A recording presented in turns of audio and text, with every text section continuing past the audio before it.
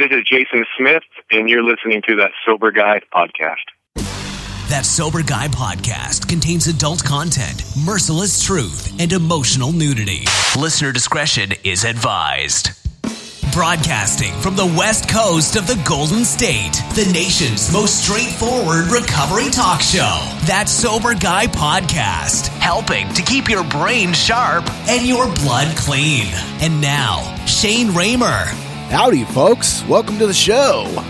Shane Raymer, That Sober Guy podcast, in case you missed the intro. I don't really know that that's possible, but just in case. What's up? We got a great show for you today. We got Jason Smith coming on. He's going to talk about his article, Kingpins, Oxycontin Heroin, and the Sackler-Sinaloa Connection. It's a damn good conversation. Don't miss it. First, a word from our sponsor. Sober Nation is the largest online recovery community and treatment resource center. They provide treatment resources to those struggling with addiction, as well as the family members who were caught in the crossfire. On top of that, Sober Nation is a huge community of good people who share their experience with each other. They have informative content, recovery and addiction news, as well as an entire clothing line which helps expand the culture of recovery. They can be found at www.sobernation.com. Once again, that's sobernation.com. Go check out some of the gear they got there. They got some fresh hats, some shirts, tank tops, all kinds of cool shit on there. Check it out. sobernation.com. This episode is also brought to you by That Sober Guy Meetings. Go to thatsoberguy.com, click on the live meetings tab, and register for the next Sunday morning live online recovery support group meeting. I'm going to read a quick email. This comes from Jess. Jess says, just found your podcast. I've listened to most all of the episodes in about a week. That's awesome. Great stuff. Please keep it up. It helps me get in the right frame of mind when I listen. Thank you. Jess, you are very welcome, and thank you for reaching out, dropping a little line, a little feedback of the show. We love that here. We encourage all the listeners to do that. Send us an email.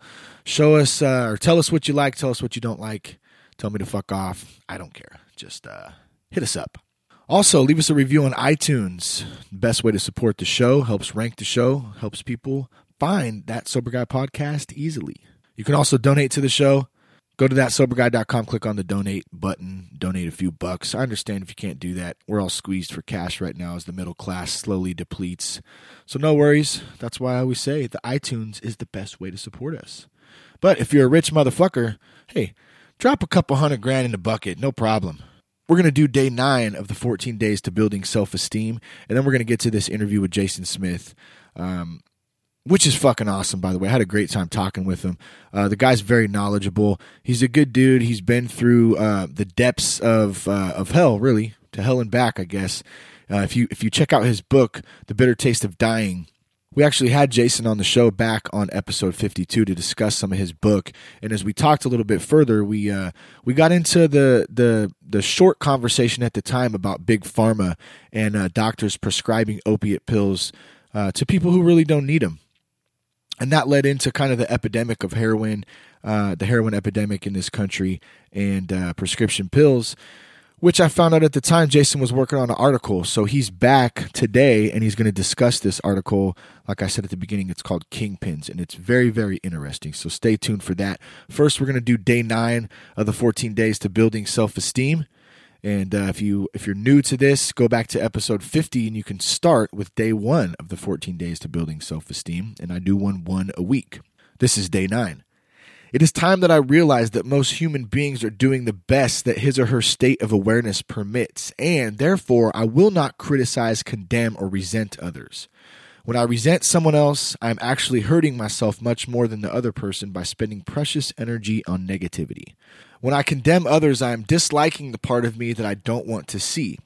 I need to be more honest and accepting of myself so that I can be more accepting of others. Today's meditation. Give me the courage to love, to forgive others, and to realize that their journey is as difficult as mine. That's something that if you can keep in mind, when we're quick to judge or quick to criticize, because we're at a place in our lives where we want to be, but maybe someone we care about is still stuck, still doing the same things. We got to realize that they're going through things that we don't know about, number one. They may be. And number two, everyone's at different points in their journey. So if we can try to find a way to accept that, doesn't mean we have to agree with it, but if we can try to find a way to accept it and not criticize, really it's going to free us. And that's the ultimate goal. And then when that day comes, and hopefully that person we care about comes around, we can really be there to support them. In today's exercise, I think this is one of the best ones that we've had yet out of all the days. List one person who I will forgive today. If possible, tell that person that I forgive them and hope that they can forgive my resentment. Do you have one person out there that you could forgive today? Who would it be? Think about it. I'm sure there's somebody. Today I will remember, by forgiving others for their faults, I lighten my own burden. One more time. By forgiving others for their faults, I lighten my own burden. Day 9, 14 days to building self-esteem. We went through it a little quick today. I understand that. I've been doing them on that Sober Guy meetings too. So you actually get a preview of the day coming up if you join the meeting on Sundays. So we'll have day 10 on Sunday morning meeting, and then we'll have it on next week's podcast as well. So stay tuned for that. Next up, my good homie, Jason Smith. Today, we're talking with Jason Smith, author of The Bitter Taste of Dying, co-founder and creative director of TheRealEdition.com. And we're welcoming Jason to the show today. How you doing, man? Good, Shane. How you doing? I'm doing great, man. It's a pleasure to have you on again. I've been excited about this conversation we're going to have today. First, the article that we're kind of discussing today is called Kingpins, Oxycontin Heroin, and the Sackler-Sinaloa Connection. And before we get into that article, we're going to talk to Jason a little bit about the Unite rally that he recently attended out in D.C., man. So I know you went out there. I know that there was thousands of people that went to it. What was your experience like spending some time out there? I thought, what it did do is it brought a lot of people from all over the country and a lot of people who maybe worked together in the digital realm. And brought us face to face, and I thought that was great. Getting a chance to meet other writers or just people with a voice in trying to put words to this struggle. And so I thought it did a great job, in terms of pulling people in. The rally itself, I thought, like the Sunday concert and things like that, it was interesting. I think anytime you're going to have an event this big, and especially with musicians, with big names, then you start bringing in business managers and you start bringing in agents and you start bringing in those things, and then it turns a little bit into a business. And sometimes that business, I think, can butt up against the reason for the rally. And so overall it was good. It was a good experience. I agree with you. When you start getting so many people involved in big events, I'm not just talking about the Unite rally itself, but I've been involved in seeing other things. Sometimes it can get a bit watered down a bit when you get too many people in there like that. But regardless of that, the cause to unite people in the fight against addiction and bringing awareness to it sounds like it was a really good event. Yeah, it's a good event. I mean, and if you think about it, like it's like you said, the cause. I think anytime you do an event like this, I personally like to be able to walk away knowing whether we were successful or we weren't. Because if we were, then we can replicate it and scale it. And if we weren't, then we can find out why and figure out why and then change it. And I think when you have a concept like Unite for Addiction or end the stigma, and you hear these things a lot. And to me, that's not a measurable objective. You can't walk away. Yeah. I don't think the stigma of addiction across the country, or even in Washington, D.C. that day, was any different the day after the rally than it was the day before the rally. I think I don't know if anybody was more united, if that was the goal, after the rally than they were before. I think the group that came united. I think the group that came has already eliminated that stigma of addiction in their mind in terms of what an addict looks like and what it means to be a drug addict. We already came with those things, and we left with those things. My thing is, how are we going to take what we've learned and what we know and what we believe, that feeling of being united And how are we going to take that and spread it when we get home? And I didn't feel like there was a clear message or a clear directive or a clear suggestion for that. And so, then it just kind of left me with a little bit of an empty feeling afterward. Well, what did we really get done? And what are we doing now? The awareness of addiction. Everyone's already aware of addiction. The average person on the street is aware of it. It's like, Lance Armstrong's Cancer Foundation to spread awareness of cancer. Everyone already knew about cancer. Everyone already knows about cancer. And so, well, what is it doing to combat it? What's it doing to stop it? What's it doing to fund research? What's it doing to fund treatment? And I feel like right now with addiction, it's easy to have these grand goals that sound really good, but they're not really measurable. And if they're not measurable, we can't determine if it's working or not. Damn. So, I mean, you brought up quite a few good points there. Let's take this and events like this, and we kind of break them down. We look at the pros, the cons of them. Yeah, and I think, things like, I'll give you an example, and I seem to be the only one bothered by this, so maybe this could just be me. But, at the concert, when you walked onto the National Mall, there's a stage, and it was beautifully set up. And immediately when you walk in, there's a VIP section to the left, closer to the stage, and then there's the free section. And I mean, that's normal at a concert, right? There's always a VIP section that people pay more money. They pay a good amount of money to be backstage and meet musicians and to be closer to the action, which is cool, man. If that's the case, let's just call it a concert, because to me it seems silly. It seems counterproductive to have a rally called Unite, and then the first thing you do at the Unite rally is divide. And, so the moment you walk in, you're divided. You've got the VIP section and you've got the free section. And it's like, well, what's the goal here? Is the goal to raise money? Because those VIP tickets, I'm sure, raise money. And if that's the case, that's fine. Like, that's cool. I understand. Like, we have to raise money. I'm sure that thing wasn't cheap to put on. But then let's just call it a fundraiser.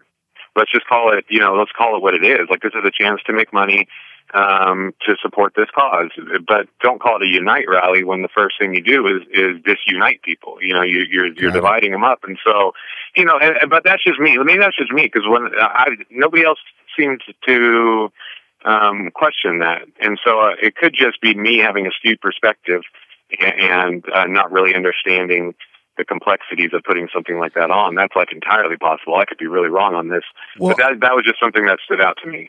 And I see both sides of it, like you're pointing out. I mean, I'm sure the complexity of putting something together on such a massive scale like this, there's like we were saying earlier, I mean, there's so many people involved. There's probably a lot of money involved, a lot of different elements. At the same time, I see what you're saying. You walk in and it's a Unite rally, and automatically you're divided because this person has $300 or $400 or whatever it is to pay for a VIP ticket, and these other people are hanging out, on the grass or wherever it is. It completely makes sense. And I'll point out this: that's the beautiful thing of this country is we have a right to our freedom of speech and a right to our own opinion, and we hope that this sparks some conversations involved, so that maybe next time we continue to improve. Yeah, for sure. And these are all complex issues, and that's totally. There's a good sort of transition into the article. These are all complex, and I think the more we realize that we, like as individuals, the more I realize I don't have all the answers. I'm not always right. I could be wrong. I want to learn. I think going into a rally like that with that mindset of being willing and being open-minded, and those are all program principles, but being open-minded enough to look at things from a different perspective, or being open-minded enough to question what we've always believed. I think that's really important. And I think as a movement, if we are going to eventually do something about what's going on in this country right now regarding drug addiction, then I think we're going to have that mindset. Yeah, I would 100% agree, and I agree that's a great kind of segue into this article you wrote. The article is titled "Kingpins, Oxycontin, Heroin, and the Sackler-Sinaloa Connection." Let's start here. I'm going to read this first paragraph from this article, and it starts like this. It says, "It's not every day A drug kingpin makes Forbes magazine most powerful people's list. But thanks to power generated by total domination of illegal narcotic sales, that's exactly where Joaquin Chapo Guzman found himself in 2013 when Forbes ranked him the 67th most powerful man on the planet out of 7.1 billion people. That is unbelievable to me. What's your take on that? Obviously, you wrote the article, but elaborate on that a bit.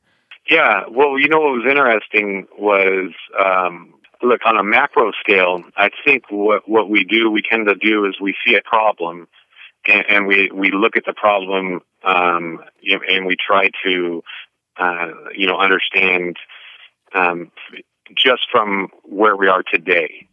So what I tried to do with this article was I imagined a dude on the street using heroin, right? Yeah. And he's shooting up with heroin. I wanted to backtrack his addiction to the genesis in terms of the products he's using. And so if they started with oxy, I wanted to back up and find out how did this happen. And with this story, actually, the way it came about was I was watching the news back in July, and there was the story of Chapo Guzman, who dug, once again, he dug his way out of prison. Yeah. And it was a big, where did he go? How did this happen? Type of thing on CNN. And then right after that, there was a story about the Sackler family making Forbes and how it was somewhat controversial. And so I looked at these two, right? I was watching the news and I looked at these two, and I remember thinking, and I said to my wife, I said, what's the difference? Yeah. Yep. Like, what's the difference? And what bothered me so much wasn't the fact that they each had made Forbes. What bothered me was the way that each of their stories was presented on the news that day, where the Sacklers were really, this family, this American family of industry, and Guzman was some scumbag drug dealer, and that's how they were being projected on the news, and that bothered me. And so I really wanted to sort of go back and learn how did this happen. And so with Guzman, yeah, I mean, you see that he made Forbes' most powerful people, and that's how I wrote it that way. On a planet of 7.1 billion, just to put in perspective, like he's at the top in terms of power, and he got that way because of the appetite in America for the drugs that he smuggles. Yeah. And so it's not like he's bringing all these drugs into the United States and we're, okay, I guess we'll take them. It's like, no, there's a demand for him. We're demanding. He can't get them over the border fast enough to feed us. Yeah, said how much we want to be fed. His net worth is estimated to be $1 billion, putting him just below Oprah and somewhere north of Paul McCartney. So if you, yeah, I mean, once you start looking at him, I mean, because it's like we have the underworld and then we have our world, and we never really put them next to one another. And that's what I was trying to do, is bring him into the mix in terms of how we view celebrities and how we view power in this country. And he's between Paul McCartney and Oprah. That's power. That's money. That's impressive. And the fact that Guzman has to do it, and the hoops that he has to jump through to get his product in versus what a legal product would, is like ridiculous. And so the fact that he's able to generate that much power and that much wealth off of a product that we're trying to stop, that our government's actively, or at least they're supposed to be actively trying to stop, is makes it even more impressive. I think there's a lot of us out there, and this is a perfect example with myself. Is a lot of people know about the cartels, and a lot of people have heard Chapo. We've seen him on the news. I bet you the majority of us have at least a little idea of what is going on in that organization or that light. As far as the Sacklers go, I didn't really know much about them, if anything at all. I think I had heard the name maybe briefly until I read this article. So maybe we can start there. And why don't you kind of explain a little bit, Jason, who the Sacklers are and how they came with a patent on OxyContin, right? Yeah, and actually, just real quick on the patent. What's interesting about the patent is when you get a patent, it's a 20-year patent for a pharmaceutical, meaning a company can hold a patent and rate its theoretically they get all their money that they spent on research and development and things like that back in those 20 years before another company could make a generic on it. And what was interesting about OxyContin was because they changed the tablet in 2012, where you couldn't crush it up or snort it, and the FDA made it mandatory. They actually got a new patent from then on. So they got the patent from 1995 to 2012, and they got a brand new 20-year patent from 2012 forward. Wow. Meaning that they're going to, end up, how many years is that? 17 years plus 20. So they're going to end up with a 37-year patent on this drug. Wow. Which is crazy.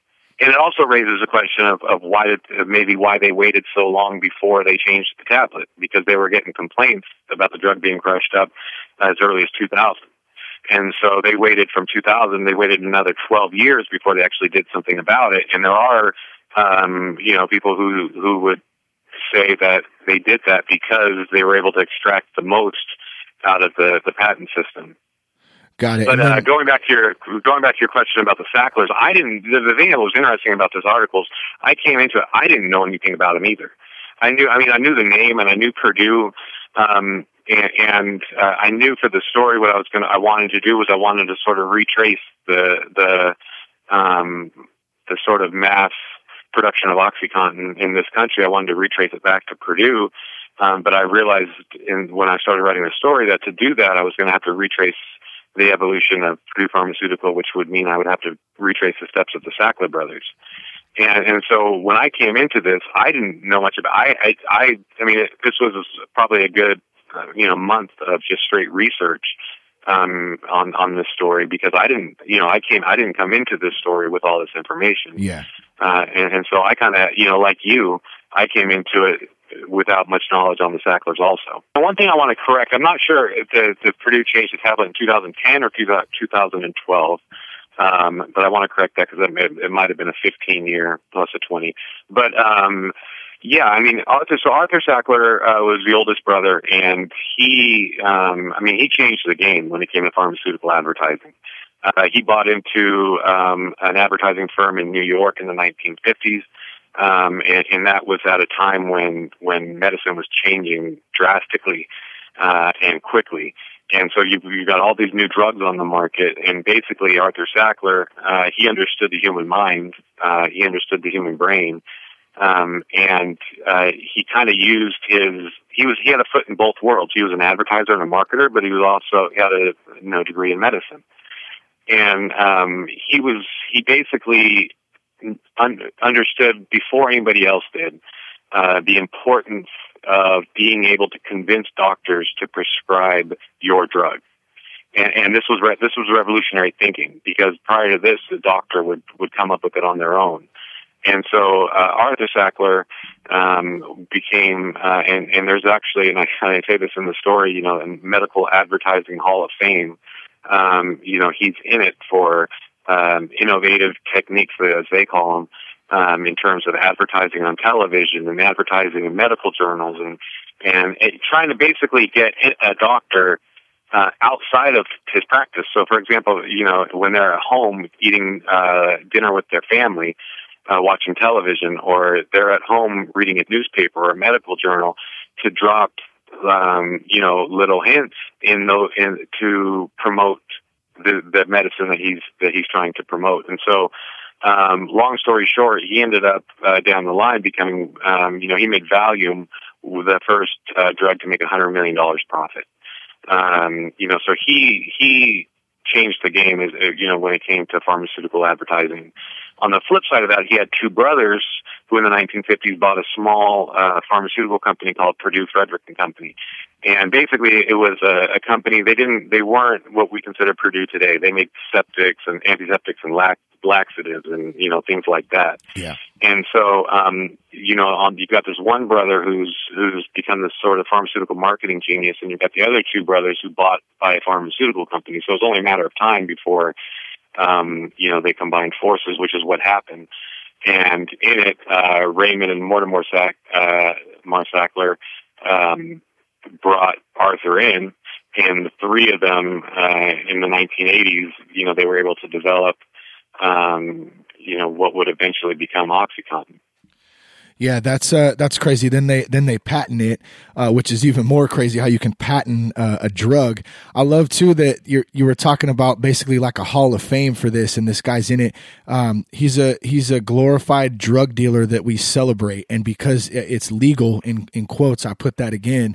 It's okay to do it. Real quick. And I think we also have to be careful, though. I think we have to be careful because I think just because there are pharmaceuticals out there that do help people. Good. Yes, that's a great point. To save people, there are people who might depend on a drug like OxyContin, and they might really need it. They have cancer, or they're post-op, or whatever. And I think so. To me, where Purdue broke down, where the Sackler family broke down the system, was when they determined that those people that the medication was necessary for. So in other words, someone with terminal cancer, or somebody who was in a tremendous amount of pain, had they just kept the drug for those people, then I think they should be celebrated, because then they're benefiting humanity, they're benefiting society. People's lives are better because of them. Had they just done that, but the problem is that doesn't make a lot of profit. Because there aren't a whole lot of people coming out of surgery. There aren't a whole lot of people in the type of, in cancer type pain. And so when the Sackler family decided, and when Purdue decided that they were going to target, chronic pain, and they were going to target that because everyone has some kind of chronic pain, right? Everybody's in some sort of pain. That to me is where they either fall to the level of somebody bringing illegal drugs, or we have to rise the people who bring illegal drugs up onto their level. But you're right, it does have to be even, and it does have to be consistent. But that's the point, not so much the creation of the drug itself, because the drug isn't evil. There's nothing evil about OxyContin. It's the way it was marketed, it was the way it was sold to doctors. And so that, to me, is where that's the sinister part of the story. Not so much the creation of the drug, but how the drug was then released into the American public. That, to me, is the sinister part. Yeah, that's a great point, man. And thank you for bringing that up and kind of dividing that up, because I do agree with you. There's plenty of pharmaceuticals, plenty of medication out there that helps, thousands of people out there. And so I do want to thank you for pointing that out. Yeah, and but at the same time, I got an email from somebody after this story was released from somebody connected to Purdue. And they obviously weren't pleased. Mm-hmm. And it said they gave me a little scenario. They said at somewhere tonight at 3 o'clock in the morning, there's going to be a woman on the floor in agony and pain because she can't get sufficient pain management from her doctor, and pieces like this is why. And I wrote back to this person. I said, that woman in agony on the floor who can't get adequate pain treatment, had Purdue just been happy selling the drug to people like her, this article would never have been written. Don't don't attack me for writing the article when because then I'm an easy target, for Purdue. The truth is, it was their marketing tactics that are causing this woman to have pain. It's the public backlash and the overprescribing that led to the addiction that made doctors clamp down. And the reason that happened was because Purdue sold the drug and they lied about the drug. And so it's a fine line there, but to blame the people calling out the perpetrators is a little ridiculous. But that's what we do in this country. We like to blame the victims. It's a little backwards, isn't it? Yeah, it was like in the story. I think I referenced it. I'll get to that when we get into the lawsuit. But yeah, it is backwards. So you brought up the doctors a couple times. I think this is a good time to kind of point on that. To point that out. One of the things last time that you and I spoke about, and I hear this often, and I know I've said it often, is it's those damn doctors prescribing. They're over prescribing, those damn doctors. It's their fault. That there's much more to it than that, and you kind of pointed that out to me, that you had felt some sympathy for these doctors for what they had to go through. And I want to read just a short paragraph here. It says, organizations funded by the pharmaceutical industry were created that rated doctors based on their willingness to treat pain and encouraged many family practitioners to begin prescribing outside of their normal scope of practice.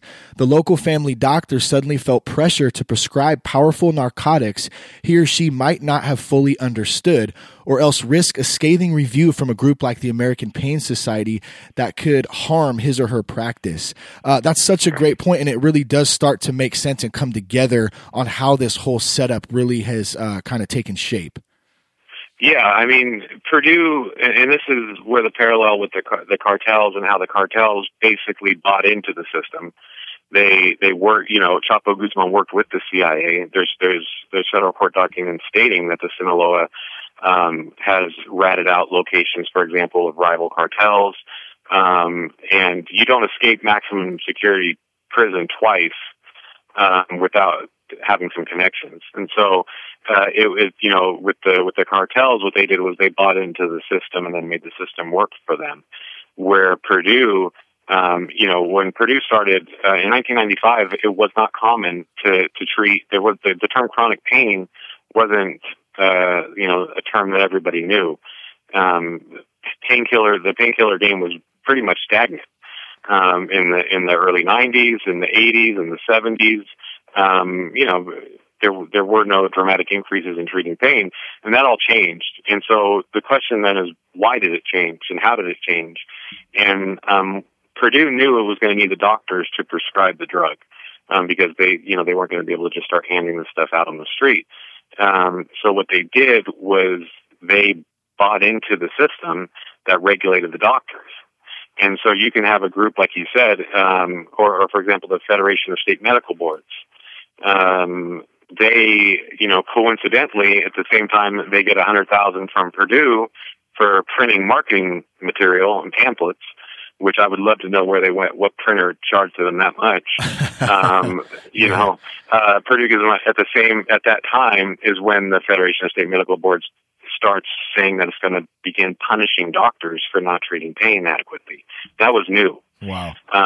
You've got the Joint Commission, which is the most powerful accrediting institution in the world, and you've got they're the ones who regulate hospitals and issue directives of care in the hospitals. And when they start, getting huge amounts of money from the pharmaceutical industry, they say the same thing to the hospitals. You've got to start taking pain seriously. You've got to start treating pain. And the hospitals are saying, what does that mean? And they're saying, well, we're going to send someone in to help you and explain it to you. And who they sent in was Purdue. And so it was really, from a business standpoint, it was genius. Because they bought the system. And then what happens is those institutions who are in charge of accrediting hospitals and regulating medical practice, they start demanding that these doctors, start taking pain seriously. Well, a doctor doesn't, family practitioner, they're not trained in pain management, but they're going to be held to the same standard as a doctor who's trained in pain management.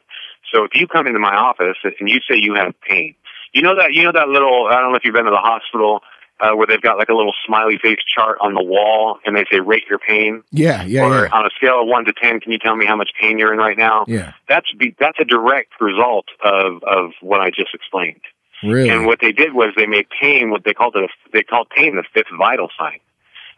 So, along with pulse and blood pressure, and all that, like things that are measurable, they made pain the fifth one that all doctors have to check every time they see you. So for instance, if somebody goes in and they say, what's your pain right now? And they say, oh my God, I'm in so much pain. It's like a 9. It's a 9. So then does that give them, leeway or an idea to say, okay, I could prescribe, say, a drug like OxyContin to this person because he or she said that their pain was this amount. Does that kind of what that means? Not even give them leeway, because look at it from the perspective of a doctor. Let's say you're a doctor who you don't like prescribing opiates. Okay. You know that they can be potentially dangerous. And a patient comes in and says, my pain's a 9. Okay. What do? Because if you say, okay, well, I'm going to give you some ibuprofen because I don't know you and prescribing opiates could be dangerous, and that patient leaves and they get one of those hospital surveys. what was your pain when you left? Or they call the hospital and say, hey, I came there, my pain was not treated. Then that doctor is in danger of losing his or her job. They can be, it can affect their bonus with the hospital at the end of the year. It can affect their salary. Damn. Like, they're being evaluated as a doctor based upon this patient. And the problem is pain is not measurable. That's why it's so ridiculous making it a fifth vital sign. Because like, you can measure blood pressure. If you come in and say, hey, my blood pressure is high, I can say, okay, let me check it. Or if you say, hey man, my heart's beating out of my chest, okay, let me check your pulse. Those are measurable. Vital signs are supposed to be measurable. Pain is not. And so you're forcing me to treat something that I can't verify as a doctor. I can't measure their pain. I have to go by what they say, which just opens up a huge loophole in the system to be exploited by drug addicts. And I know this because I was one of them. That's the thing. Yeah. It's not like you don't have any experience with this shit, right? Yeah, I've scammed doctors. I know. That's the beauty of it. I didn't know the things behind the scenes. I didn't know why the doctors were giving me what they were giving me, but I knew what to say to get them to give me what they were giving me. And after having written this article, it really educated. It's weird to research this and to write this, having been one of those people who were exploiting the system. I'm with you there. I came into this article believing that doctors were the problem here. And after having researched it and written the story, I came away with much greater sympathy and empathy for what the doctors were forced to deal with. We forced them to prescribe these drugs. In fact, state legislators who have no medical background were passing legislation, and I have a confidential source in the story. I think after that might have gotten edited out. There were about 2,000 more words to this. There was a 6,000 word story, and it got cut down to 4,000. But there was a member of the California Board of Pharmacy who told me, that Purdue basically wrote the legislation in California that protected doctors from being liable for overprescribing.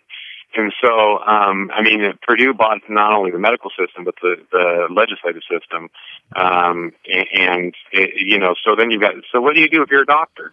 What do you do? No matter how much you believe that what you're doing is causing harm, you don't have a choice because your superiors are demanding, that you start prescribing these drugs. And so now looking back at it, I think a member of the general public, they probably also blame the doctors. And I feel for them for that too, because they're catching blame. They're catching all the blame both for sides, this. When it's really the system that failed and nobody's questioning the system. The FDA is still operating the same way. Lobbying is still operating the same way. Like that whole system that got corrupted is still in place. But everyone, the people, it's much easier just to blame the doctors. And I have to admit, I'm as guilty as anybody when it came to that because I didn't, I was under the misconception. I didn't understand. Yeah. I didn't I think fully a lot understand. of us. And so that's one cool thing about being a writer and with writing is that sometimes, as long as you're somebody who doesn't just cherry pick information to fit the notion or your conception that you came in with, and you're willing to learn and you're willing to say you were wrong, I think then maybe, we can start seeing progress. You're talking about this process, about how this works. I know there's a lot involved in it. And so I really encourage everyone listening out there to go to authorjasonsmith.com and actually read the article for yourself. It's so interesting. Read it on therealedition.com. I'm sorry. So realedition.com. The one thing too, I love how if we were in Mexico, everything you just explained would be bribery, but in America, it's lobbying. Like the comedy and the paradox of that is ridiculous. Yeah, and that was you got to be careful on the story like this because you don't want to get sued for libel. I think one of the ways writing the story, it almost felt there's two parallel narratives, and it almost felt like a painting. Almost, you could sort of, cross over one. I never bring one Sackler's story into Guzman's or vice versa. Yeah. But you can use language to show parallels. So there's a line, when it's talking about Guzman with the Guadalajara cartel, this is where Guzman learned to really sell drugs. And then with Sackler, when in the 1950s, when he was with the marketing firm, this is where Arthur Sackler learned to really sell drugs. And the same goes for the first lines of each paragraph. So in Mexico, we call it bribery. When we look at their system and say, oh, look, it's a corrupt system, it's a narco state, it's a banana republic, whatever. And we sort of sneer at it as if we're better. Yeah. And the truth is, the same thing happens in this country, except it's just a different name. And, and it's not just with lobbying and, the difference between bribery and lobbying. If, not to get too political here, but if the United States, from some drone sent a missile through the window of some guy's house in Afghanistan, and it's the wrong house, and we kill innocent people, and innocent people are dead, and we leave a community horrified and afraid because missiles are falling out of the sky, we call that collateral damage. We say, yeah, man, that's, sorry about that, but that's something that needs to happen to further our cause. And that's just part of the game. That's just how it works. Where if it were reversed and there was somebody that sent a missile through, from Afghanistan through the window of somebody in the U.S., we call it terrorism. And we say we call it terrorism because it terrorized the public. People were afraid. But the act itself can be the exact same thing, but what we call it is going to depend on our perspective. And so in the United States, we call it lobbying because bribery sounds a little harsh. And it also, we call it bribery in Mexico because that makes us feel a little better than them. And the truth is, it's no different. Yeah, that's so true, man. And it, you notice that even, and this is beside the topic we're talking about, but you bring up the verbiage of things and how ideas can be shaped and around the verbiage that we use. Let's take a thing, whether or not you believe in it or you don't believe in it, that's for another debate. But let's take global warming, for example. Okay, now, whether or not all the background behind it, eventually it was changed to climate change. Okay, maybe because it wasn't fitting a certain perspective that one wanted to do at that time. It's the same type of thing. We use words and change words at the same time too, just to present the message, I guess. Yeah, and we lean on those words so heavily that eventually the word becomes more important than what it's supposed to represent. Totally. So we can argue. So here we are. I mean, there are people out there right now arguing climate change, global warming, man-made climate change. Yeah. And it's like, and nobody's looking at the fact that right now, where I live in California, we're in the fourth year of a horrific drought, and it's 90 fucking degrees outside in October. I know, it's crazy. But we, nobody's talking about that because we're still fighting over the term. Torture. What did they do? They started calling it enhanced interrogation because people already associated the word torture. They had a negative connotation. Yep. And so America doesn't torture, but we might interrogate in an enhanced way, but I also think that can be used when it comes to the legalization for drugs.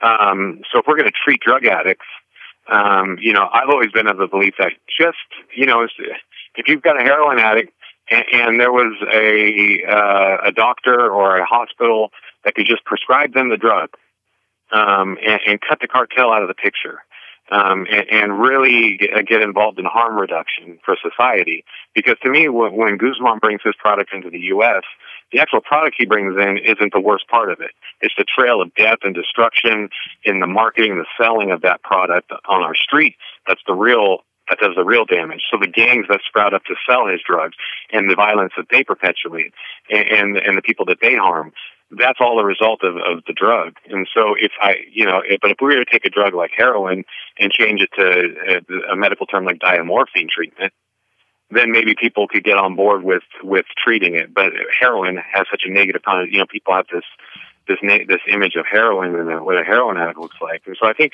when it comes to the power of names, I think we can play that game too if we really wanted to. Just a quick little note here. Speaking of that heroin, according to the Centers for Disease Control and Prevention, heroin overdoses in the U.S. have quadrupled between 2000 and 2013, with the biggest jumps occurring between 2010 and 2013. I know many of these overdoses are kids, and it really is a sad thing. Yeah, and going back to accountability with. Most of those, there's a reason most of those drugs happen after, those overdoses happen after 2012. And that's because that's the same time when OxyContin changed in their tablet. So if you really want to look at the effect of OxyContin on the heroin world, that's all you have to see. There are other studies that prove it. Yeah. And I reference them in the article, the New England Journal of Medicine, the Journal of American Medical Association, and they've all done studies that show the transition from OxyContin to heroin. And so I think at that point, you really have to look at the two drugs side by side. If you're going to look at the two drugs side by side, then I think you have to look at who produces the drug side by side. And in the story at the end there, when I talk about the lawsuit, to me, that's when everything changed. That's when Purdue pled guilty to criminally misbranding its drug. So in other words, when it sold its drugs to doctors, they lied. They just flat out lied. They said there was less than 1% chance of addiction, which now in hindsight is laughable. But at the time, here's a new drug. They didn't know that. And so you're going to the doctors with these pharmaceutical representatives, and you're saying, okay, here's a new drug. It's a great pain medication. It has less than 1% chance of addiction. The patient doesn't build up a tolerance to the drug. They were all lies, and Purdue knew they were lies. And so, going back to what I was saying before about, to me, what's sinister isn't the drug itself. That drug could probably help a lot of people who need it. Yeah. What was, almost diabolical was the fact that they knowingly lied so they could get the drug into more people's hands. And that's not my opinion. That's them in court admitting to lying. Not only as a corporation, did Purdue plead guilty to felony charges, but the company's president pleaded guilty, the head doctor pleaded guilty, and the head lawyer pleaded guilty. That's crazy. And none of them. That's crazy. And none of them. Go ahead. Not a single one did a day of jail. I got excited too to say that because it's just fucking unbelievable how we lock up someone for selling some weed, but these three never did a 1 day in jail. No, and I talk about in the article how in Dade County it was a mandatory 3-year sentence if you were caught with an OxyContin tablet that you weren't prescribed. 3 years. Wow. Mandatory minimums, right? So here we are. Here we have a kid that's hooked, somebody who might be hooked on OxyContin, and the only reason they got hooked on OxyContin because the drug flooded the street and they got a chance to try it. And the only reason it flooded the street and they got a chance to try it was because this group of executives determined that they would lie to the public. And those executives didn't spend a day in jail. So you've got the people who created this epidemic not going to jail, but you have a victim, and going back to victim blaming of the epidemic, that we're going to put them in prison for 3 years. I mean, it's crazy who we assess responsibility. It's that addict's fault. Well, okay, but let's back up a little bit. How did this happen? How did this happen? And so with Purdue pleading guilty, that was a game changer because they admitted to lying. And so at that point, in my eyes, I don't see them as any different than the cartels. In fact, I have a little bit more respect for the cartels because at least they admit what their product does, and they admit that all they are is about making money. Purdue, that's the level of drug trafficking and that Purdue has lowered itself to in my eyes. It is a company that was all about money despite the damage that it did to communities. Yeah, and with that said, I think that you really just kind of brought, this article full circle in the connection between Purdue and the cartels. I have a question for you regarding somebody told me the other day, hey, have you noticed that there's a lot more homeless people? They said tweakers. There's a lot more homeless tweakers around in the community. And this person said, well, yeah, I kind of have. They said, oh, that's because they let like 6,000 drug offenders out on the streets. And they were upset about this. Right. not to waive any opinion either way, but this person was upset. So I'm curious as, and if you don't want to get into this, totally cool. I'm just curious your opinion, because I know both of us kind of agree that the war on drugs is a joke. How do you feel about that? Releasing these men and women who have drug related offenses out onto our streets. I don't believe you should just release them onto the streets. But I think you should offer them an option of some sort of treatment. I agree. And so, I don't think you just open their jail cell door and say, all right, man, peace, have fun, go have at it, But you open their jail cell door and say, okay, I'm presenting you with an option today. You can stay here or you can go here. And if you go here, you're going to get treatment for the addiction that brought you here in the first place. And the problem is that's expensive. And those programs cost money. How in the world Purdue has gotten away, or the pharmaceutical industry in general has gotten away with not funding more drug treatment programs, to me is baffling, because we do it to alcohol, we do it to tobacco, we do it to gambling. Any industry where addiction is a byproduct of it, we force them to fund the treatment for it. Yeah. And that's why if you're at a casino and you go up to the casino cage, you see the little sign that says, have a gambling problem, call this number. If you see an anti-drunk drinking and driving commercial on TV, chances are it was funded by Anheuser-Busch. So we force them, and we say, and that's the price we say. We say, hey, if you're going to operate in our society, you have to, just like if there's a paper factory in Ohio somewhere that's in their treatment of wood to make paper, is creating toxic waste. We also force them to treat. We don't let them dump it in the river. We say, no, you've got to deal with this because this is a byproduct of what you're creating. And although your product might do good and it might be used properly, you also have this. And so you've got to deal with it in a healthy and responsible way. We don't do that with the pharmaceutical industry. And there's a huge byproduct of addiction that we're not forcing them to treat.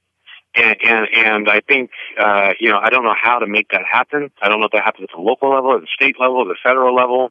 But so going back to your question, these addicts that we're releasing from prison should be going into programs, and these programs should be funded by the pharmaceutical industry, at least partially funded by the pharmaceutical industry who helped create this problem.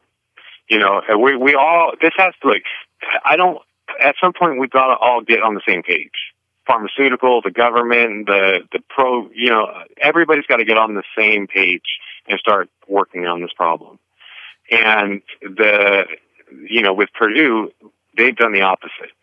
So one of the interesting side stories of my article is the fact. So we talked about Purdue that when they pleaded guilty. As a company, they paid $600 million in fines, and each one of those executives had to pay $10 million.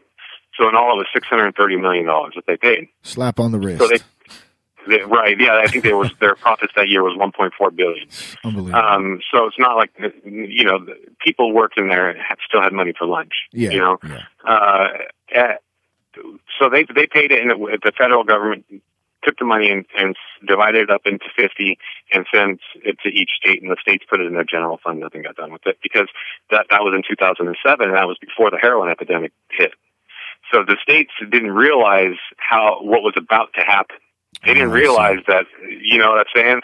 The states didn't, because in 2007, there wasn't the heroin epidemic that was on its way, and nobody knew that. And so the states took the money, every state except for one, which was Kentucky. And so now, today, when the states go back and try to sue, or counties go back and try to sue, like what happened with Orange County recently, Orange County tried to sue Purdue and say, hey, your product is causing devastation in our community, and we want your help paying for it. Purdue said, nope, we already paid you guys.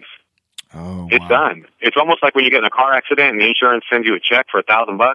Yeah. If you cash that check, you don't get to come back at them and say, hey, I want more. You accepted the settlement. It's done. And so what's happening right now in the states, in the counties, is anytime they try to press Purdue for help financially, Purdue says, hey, we already settled with you guys. And and when it goes to court, judges are agreeing with Purdue. The problem is Purdue, like I said, the state of Kentucky didn't take the money. And that's why recently, there was a whole section of my research on this, on the state of Kentucky. I talked to the assistant attorney general of the state in terms of what they're doing in their lawsuit with Purdue. and it's moved forward for $1 billion. They're suing Purdue for $1 billion, and they're probably going to win. Wow. And so, but that's because they didn't take the money. So now, Purdue, from a legal standpoint, they probably are covered because they settled. They settled early. They settled with, if we want to take the analogy of a car accident, they're the guy that hit you and paid you $100 on the cash just to shut up, on the spot to shut up. Got it. And then, you go home and all of a sudden you've got these medical bills a week later, 2 weeks later, and you've already settled. And so it's, but at the time you settled, you didn't realize the extent of the damage. And that's what's happened legally, with Purdue. Now, from a moral standpoint, we're really going to ask the company that I just described to take a moral high ground on this and help. So, that's kind of was Kentucky the only state that didn't take the? They were. That's yeah, because it was a federal courthouse. So the Purdue settled with the federal government, and the federal government sent the money out to the states. Wow. And so, I don't know. I don't know how it's going to work out. I don't know if eventually you'll see a class action lawsuit like what we saw with tobacco. But at some point, it's the problem. You talk about homeless, like here where I live in Auburn. There's a growing homeless population.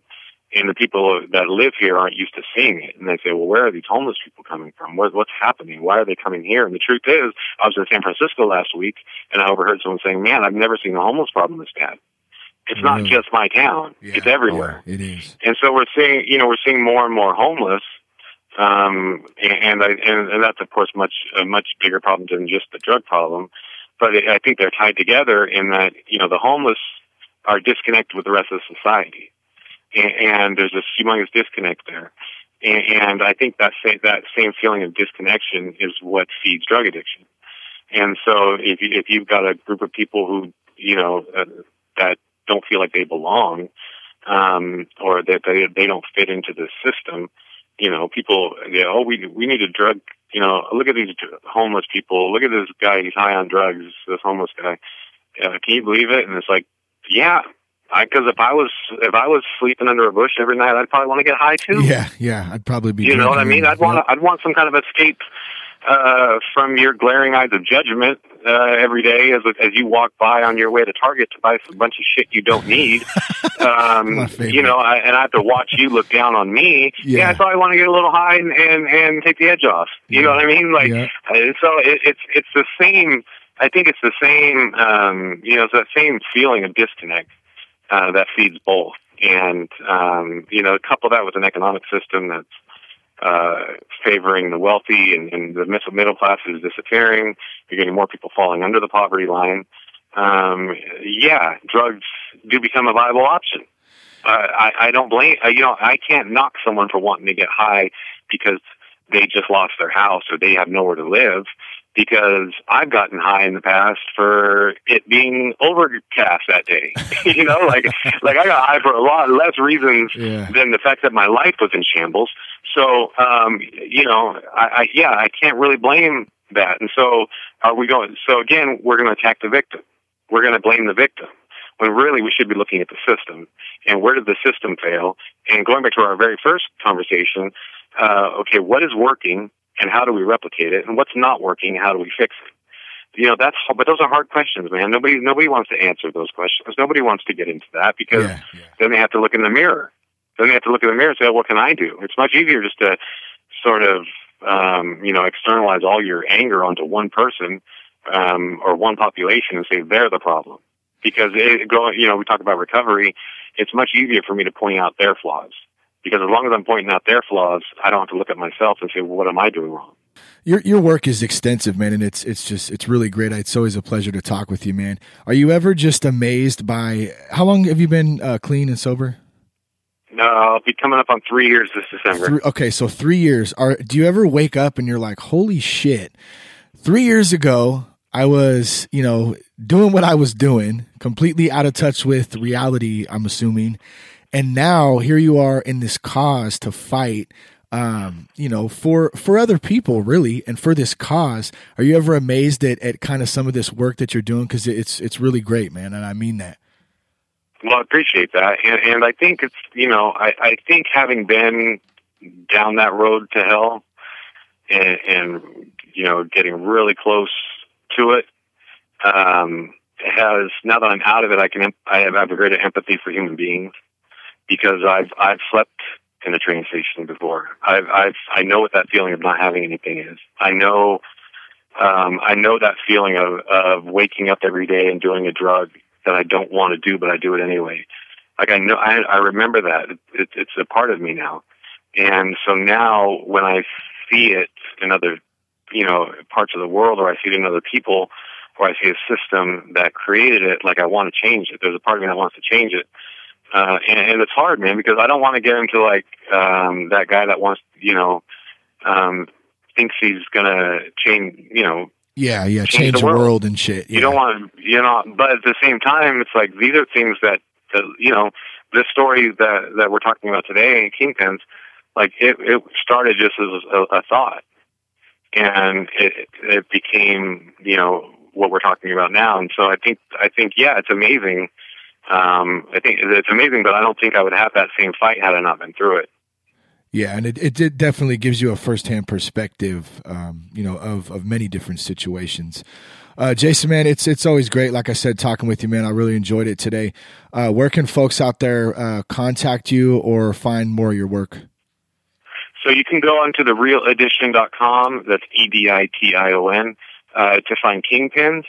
Or you can go to authorjasonsmith.com, and you can check out some of my other work. You can hit me up on Twitter, Mr. J Zone, MrJayZone.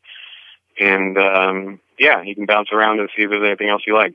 Hey, thanks a lot, man. I appreciate you coming on today. All right, man. I appreciate you having me back.